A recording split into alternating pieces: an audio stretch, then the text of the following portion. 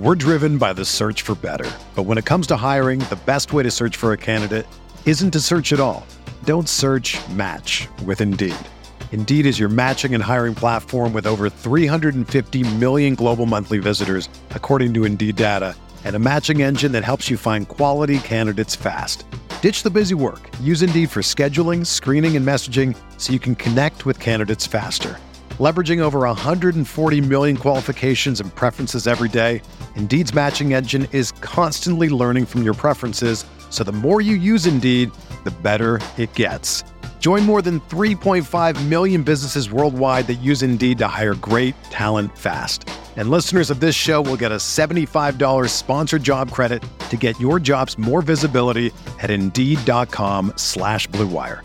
Just go to Indeed.com/Blue Wire right now and support our show by saying that you heard about Indeed on this podcast. That's Indeed.com/Blue Wire. Terms and conditions apply. Need to hire? You need Indeed. We're super excited to announce our new sponsor, Oakley. Express your style and build a look that's made for you. And because it's almost summer, that means you need to upgrade your sunglasses game now. Check out Oakley.com to get yourself a pair today. My personal favorites are the Holbrooks, just a clean, classic look. Oakley even offers Prism lens technology. What the hell is that, you ask? It's proprietary technology to Oakley and available for everyday settings as well. Want to know more? I know you do, so head over to Oakley.com and do your research. While you're there, get yourself a pair of everyday sunglasses that'll be sure to change your look for the better. When you wear Oakley, there really is more than meets the eye. Don't trust me? Try for yourself. I've worn a lot of sunglasses brands and can assure you Oakley is not only the best looking, but the best quality out there. Head over to Oakley.com for more information today. Davis 4-3 in the win. Oh, it's gone. 2020 NBA championship belongs to the Los Angeles Lakers. Hello, Lakers Nation. Welcome in. Trevor Lane here for LakersNation.com. This is the LakersNation.com podcast. I appreciate all of you joining me. The offseason, it is officially here. But today, what I want to talk about is a shift that this offseason represents and this playoff series represents in the NBA as a whole and what it means for the future of your Los Angeles Lakers. I think we are in the middle of a shift in the way NBA teams are constructed, in the direction of the league itself. And I think that's going to be a very important context and a very important thing for the Lakers to understand as they build out the next versions of their team. And I'm talking even post LeBron James. So settle in. That's what I want to get into today. Make sure you are subscribing to the Lakers Nation YouTube channel, youtube.com/Lakers Nation. And of course, don't forget, follow us over on Apple Podcasts, Spotify, wherever it is you listen to podcasts. Always heartwarming to read the positive comments that come in over on Apple Podcasts with those 5-star reviews. Those are absolutely fantastic and a great way to help out the show. And then, of course, over on the YouTube side, hit that like button. Let us know your thoughts, what you think about this shift we're seeing in the NBA, what it means for the Lakers in the comment section. Love all the discussion that gets going in there as well. So, again, appreciate all of you who have been engaging with our content over the last few years, and it's only going to continue as we get into the offseason. And some big things coming ahead, folks, and I can't wait. I can't wait for all of it. This is going to be a big, big summer. But this topic has been on my mind literally for years. This is something that I think needs to be discussed and needs to be understood. You know, when we see change on a societal level, right, even if we go bigger picture than just the NBA, it's not always something that happens overnight. Right? Sometimes it takes time for these things to take place, but you can still kind of get a feel for the direction that things are going. For example, right? The American Revolution. There were a lot of events that took place to lead us to Lexington and Concord, to actually shots being fired, right? I mean, you had, the Stamp Act, the Boston Tea Party, the Boston Massacre, the Townsend Acts, the Intolerable Acts, right? All these different things that are happening that lead you up to that point. A less violent example would be look at our phones. How did we eventually get to the point where everybody has this thing in their pocket all the time, right? And now this is our source for information. You want to know anything about anything, Hey, what time does this movie start at? Who was the president of the United States in 1937, right? Just anything that you want to know, you can look it up on here. And of course, do a heck of a lot more as well. How did we get to that point? Well, I mean, when I was a kid, I had a cell phone that had a little antenna that you pulled out and all of that. Before that, there were the Zach Morris cell phones, the brick phones. All of that eventually evolved over time into what we have now today, which is a camera, which is a phone, which is the access to information, which is entertainment, which is all of these other things. But it didn't just happen overnight. It took time to get to that. The invasion of Poland is largely seen as the start of World War II. But there were a lot of things that took place in order to get there. So I think that on a smaller scale, obviously, than those big societal changes, and particularly when we're looking at war and things like that, right? This obviously is not nearly as serious or on that kind of a level, but I think we're seeing a shift in the NBA that is going to determine how things play out moving forward. I think we're seeing a direction change, just like phones changed the direction of our lives, changed how we interact with each other, changed our everyday lives. You look at the different wars and the way that those have changed the way society has acted. Heck, you look at disease, you look at pandemics, and how that's changed the way that we interact with each other, the way that we go about our lives. So too is NBA life about to change, and it's in the midst of change right now. And I think it was brought upon in part by the Lakers. I think the Lakers really started this, and I've talked about this a lot. The Lakers started a shift in the NBA in 2020, and obviously there was a lot going on at the time, so it may have been difficult to recognize in the moment, but the Lakers started a trend of the two-star model, right? You go back to 2008, and we had the Celtics started the three-star model. That was what they win with the three-star model, and off you go. And suddenly the three-star model becomes a thing. And you saw obviously you've got the Miami Heat that took that to another level. And that three-star roster build has been there for a long, long time since then. And it's all been, how can we get three stars on the same team together? And sometimes it works, sometimes it hasn't. Look at the Brooklyn Nets when they put James Harden and Kyrie Irving and Kevin Durant together. I think the Lakers in 2020 signaled a shift away from the three-star model, and they did it accidentally. And now, I think we're at a point, we're at the precipice of the death of the super team. The three-star model, I think it may be gone. And I think the NBA is legislating it out. And that is going to be really important for how we look at this Lakers team moving forward. Because I'll tell you what, the one thing that is consistent is that when we see change, when we see shift, those who can get ahead of it are able to manage it much better than those who are not. So in 2020, the Lakers were hoping to build a three-star model. They were hoping to build out a team with Kawhi Leonard, with Paul George, with Kawhi Leonard, with LeBron James, with Anthony Davis. Before Kawhi Leonard, it was Paul George. The original dream was LeBron James, Paul George, and then still have the assets to go trade for Anthony Davis. Kawhi says no. Rob Pelinka very astutely, very wisely pivoted quickly, got guys like Danny Green to come in, got Boogie Cousins. Boogie gets hurt, turns him into Dwight Howard, right? It built out a roster of depth, essentially. And they go on to win a championship. Again, that was not their goal. That was not their plan. The plan was not, let's get 2 stars, LeBron and AD, and a bunch of depth. No, the plan was, let's get 3 stars. Let's get Kawhi. That was the plan. And that they won a championship. And the rest of the league kind of went, look at that. They just won the whole thing with depth. Now, again, there was the pandemic is going on. Players are playing in a bubble. There's tons of other things happening. And so maybe we didn't pay, I know I talked about it at the time, but maybe we didn't pay enough attention in the moment to exactly what this meant for the league. Now, as time has gone on, we've seen multiple examples of the 3-star roster build fail. Hell, look at the Lakers. Russell Westbrook, LeBron James, Anthony Davis. Disaster.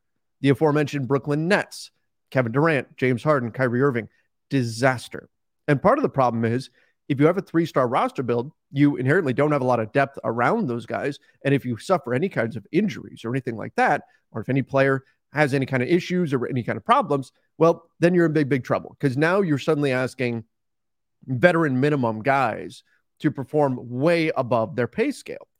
And that is a big, big problem in the NBA. We're seeing now depth matters. And now we've got the Denver Nuggets winning the championship. And you look at what they had. They had, 7, 8 guys who they could count on to perform specific roles and play those roles well. Think about how many times during this postseason run we saw, yes, Nikola Jokic and Jamal Murray are the stars. They paid Michael Porter Jr. a lot, paid him like a star. And frankly, I don't know if that's going to be possible moving forward. Aaron Gordon. But you also think about Kentavious Caldwell-Pope, our former friend, KCP, how many big moments he had. Bruce Brown, who they got on a taxpayer mid-level, how many big moments he had in this postseason. They had multiple role players who stepped up. They also had Christian Brown, who stepped up when he's a rookie. So you now have this 2-star roster build winning out again. We saw the Bucks win a title with effectively 2 stars, with Giannis Antetokounmpo, right? With Chris Middleton. We've seen teams win with 2 stars and depth, and that be the model moving forward. But it's not just, hey, we don't want 3 stars on a team anymore. It's not just that. It's not just, hey, we think conceptually the best idea to win is to have depth. It's a shift at the NBA level where now we're seeing the league, and I think there's no going back here. The league does not want 3-star roster builds anymore, does not want super teams. They don't want the talent combined in one spot. They want that talent dispersed. And I think they got a taste of it this year, and I think there's no return. There's no going back. Once they got a taste of parity, that's it. Just like when the play-in tournament first started, and right out of the gate, they got Lakers Warriors in the play-in tournament, and it did crazy ratings. You knew that was it. The play-in was sticking. There was no getting rid of it. It was that aha light bulb moment, and you knew there was simply no going back. The play-in tournament was going to be a thing moving forward. They were not going to try to undo any of that from that moment. I think we're at that point now with the new CBA coming in, and I think the way this playoffs played out, the way this season played out, is proof that what they're doing with the new CBA is the direction that the NBA wants to go. I think they got the proof of concept this playoff stretch. You look at what happened in the playoffs. You look at what happened in the regular season. You had a regular season at the NBA level that was incredible, right? What the NBA doesn't want is they don't want fans of teams in December throwing their hands up and going, well, that's it. We're done. Call us on draft night. They don't want that. They want fans engaged all the way through. Guess what they got? Look at what happened in the Western Conference. Fans of the Blazers, fans of the Mavs, fans of even the Thunder didn't last very, very far, but they were great, right? Fans of the Jazz. These are teams that either didn't make the postseason or didn't make any noise. Their fans were locked and engaged all the way through. All the way through. Locked in and engaged. Because they were right there in the mix. And part of that is the play-in tournament, but part of that also is the parity that we see in the Western Conference. There was no 73-win Warriors team in the West. Yes, the Denver Nuggets, the 1 seed, wound up winning it all. But is anybody right now looking at the Denver Nuggets and going, that's it, they can't be beat. Let's just tear it down, rebuild, and let's wait for the Nuggets to fall off. No, nobody's doing that. People were doing that with the Golden State Warriors. That super team that was there. Now you've got, look in the West, you've got the Houston Rockets who were tanking this year, talking about going after James Harden, saying, why not us?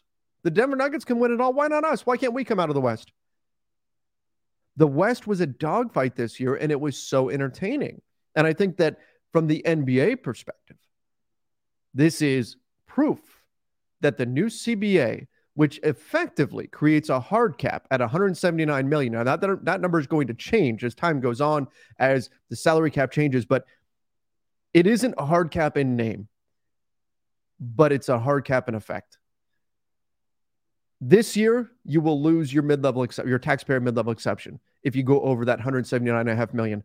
Next summer, though, those super punitive punishments are going to come in terms of not being able to kick in money into a trade, not being able to sign buyout players, not being able to do a lot of things. You lose your taxpayer mid-level on, like, they go on and on and on. Not being able to execute trades where you pay more than 110, or where there's a difference of more than 110%.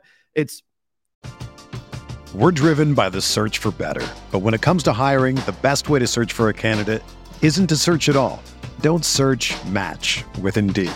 Indeed is your matching and hiring platform with over 350 million global monthly visitors, according to Indeed data, and a matching engine that helps you find quality candidates fast. Ditch the busy work. Use Indeed for scheduling, screening, and messaging so you can connect with candidates faster. Leveraging over 140 million qualifications and preferences every day, Indeed's matching engine is constantly learning from your preferences, so the more you use Indeed, the better it gets.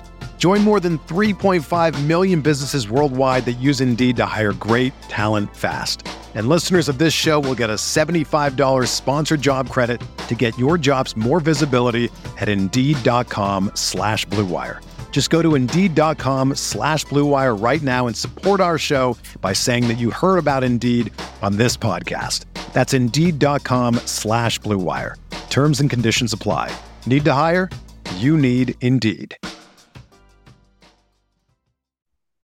When you need mealtime inspiration, it's worth shopping Kroger, where you'll find over 30,000 mouth-watering choices that excite your inner foodie. And no matter what tasty choice you make, you'll enjoy our everyday low prices, plus extra ways to save, like digital coupons worth over $600 each week. You can also save up to $1 off per gallon at the pump with fuel points. More savings and more inspiring flavors make shopping Kroger worth it every time. Kroger, fresh for everyone. Fuel restrictions apply.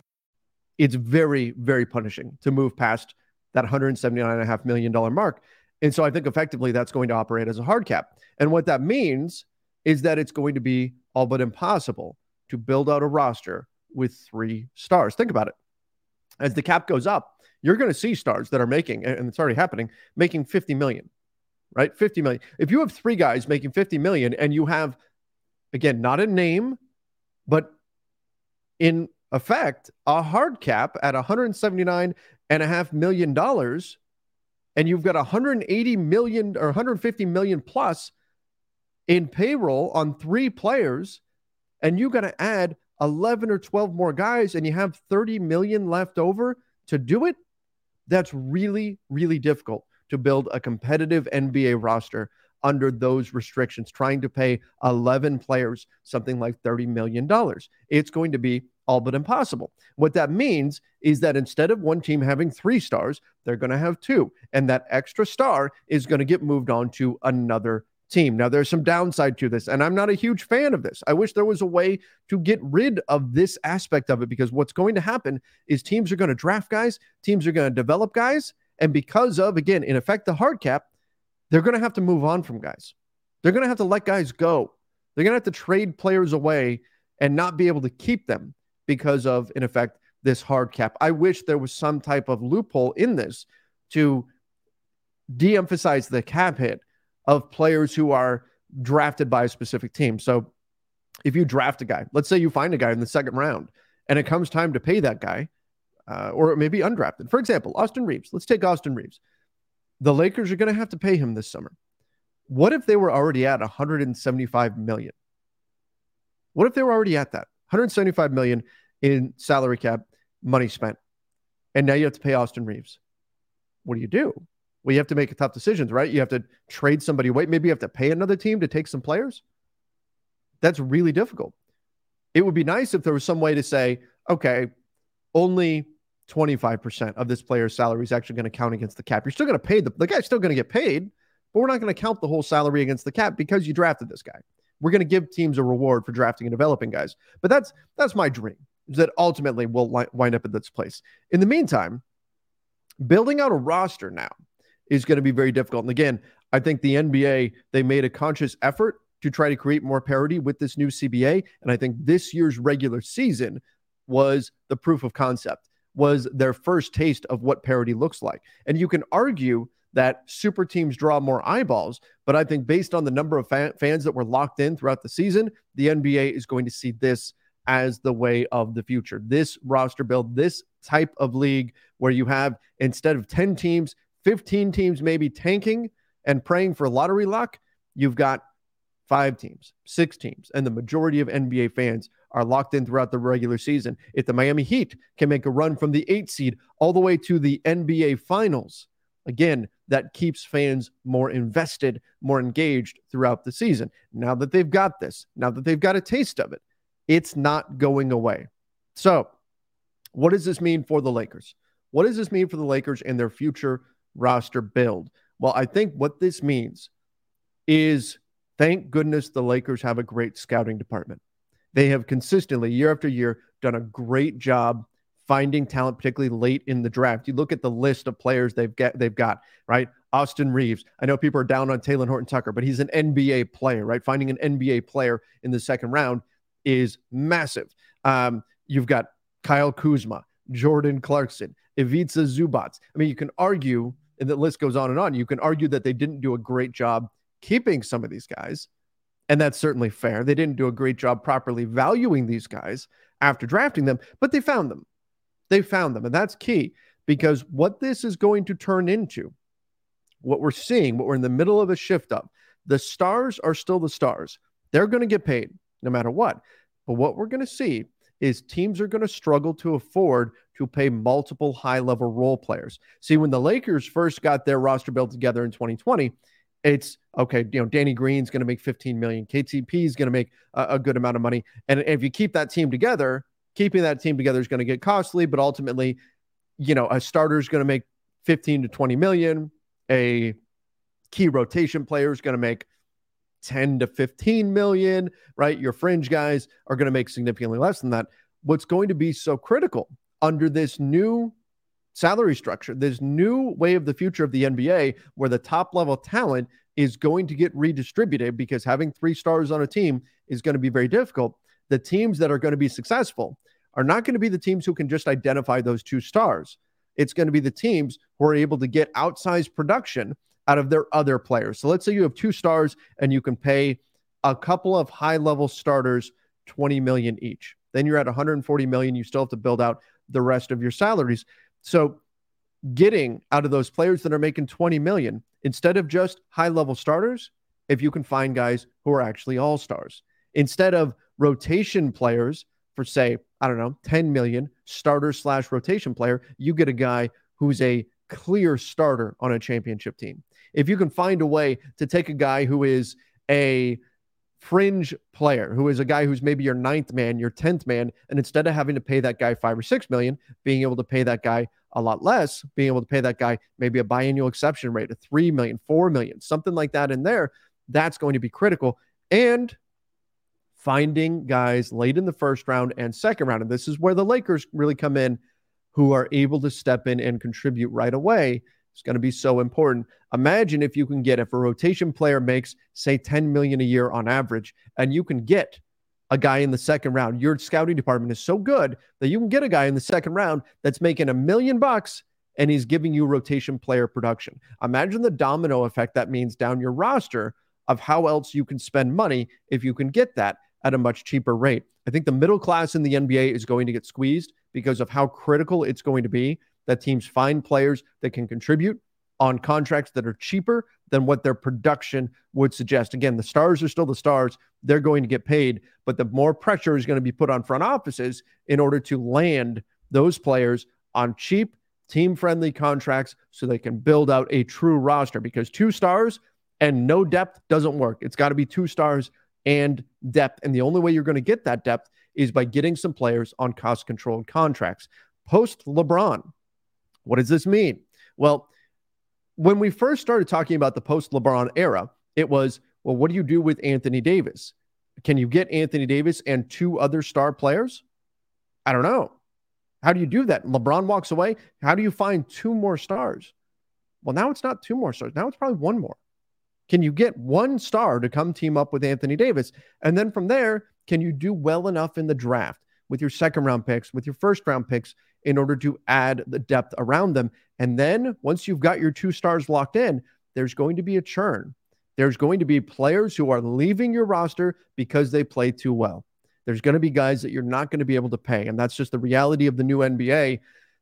Players won't be able to be paid. You're going to trade them off for draft capital and restart the process all over again, where you ideally hit on some young talent that's cheap, cost controlled, and off you go moving forward. Again, around your 2 stars. Who those role players are will change as they move up the ladder and start to make more. Again, I think that's the unfortunate side of the new CBA. But for the Lakers, this all means that you need to lean even more on your scouting department, and you have to do what you can to find late first-round picks and early second-round picks. I think this is why the Denver Nuggets made that trade the other day, where they sent their 2029 first-round pick to get a late first and multiple seconds from the Oklahoma City Thunder, because they understand if you can find rotation players with those picks, that's going to be incredibly valuable under the new collective bargaining agreement. So for the Lakers, again, it's about relying on those things. Now, they're going to be without their 2024 first or 2025 first. One of those is gone.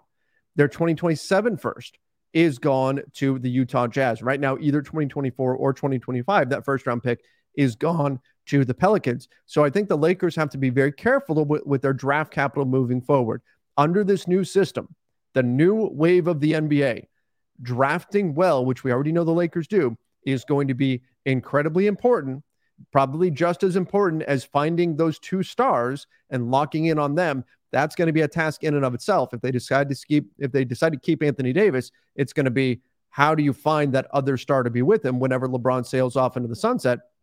But keeping draft capital and drafting well is going to be so important. Again, if you can find somebody in the second round and you're paying that guy $1 million, maybe a little bit more, and that guy is giving you rotation player production, I know we tend to just go, oh, whatever. He's a guy, right? He's not a star. He's playing 10 minutes a night, whatever. Those guys are going to matter a lot in the new NBA. If you can get a guy playing those 10 minutes that's costing you $1 million instead of $10 million, that changes so much on what you can do in the rest of your roster in terms of finding more starters, in terms of finding other high-level players. It's going to be important that teams are shrewd with their money, and that is not always something we've seen from the Lakers. So again, we've seen them draft well over the years, but we haven't always seen them do well in terms of signing team-friendly contracts, at least not team-friendly contracts that go into the future. You look at Malik Monk.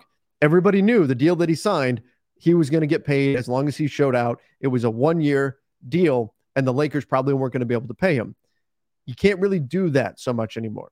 No, you can, but we're going to need to see contracts that are much more team-friendly. We need to see more team options on deals that allow more team flexibility. We need to see more non-guaranteed years later in deals. Things that go in the benefit of the team. It's going to be important that Rob Pelinka, the front office, is able to negotiate these things into their contracts, because I don't think we can see as many player-friendly deals moving forward.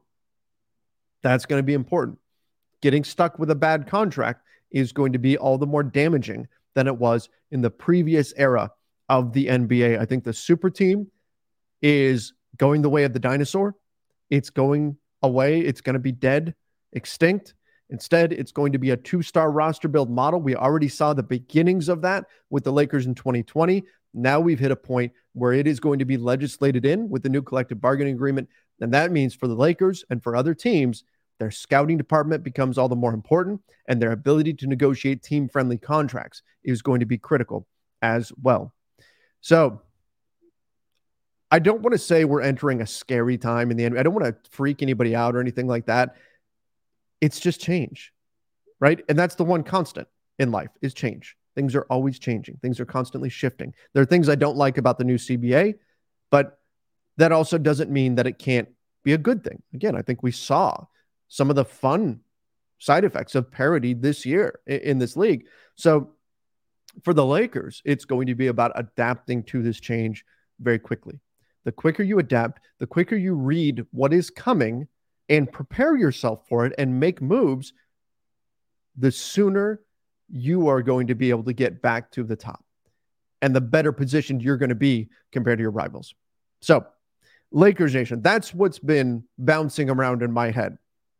Looking at kind of the way everything is moving and shifting in the NBA, I think what we saw this year is an example of what's to come. It's going to be the new NBA, the new path towards roster building, and there's going to be a lot more intricacies for us to get into. But give me your thoughts in the comments down below. Do you think the Lakers are well positioned to adapt to the reality of the new NBA that we are at the dawn of? Give me your thoughts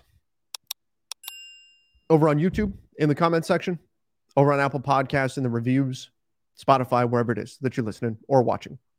Thank you again, everybody, for tuning in. Till next time, see you and stay safe.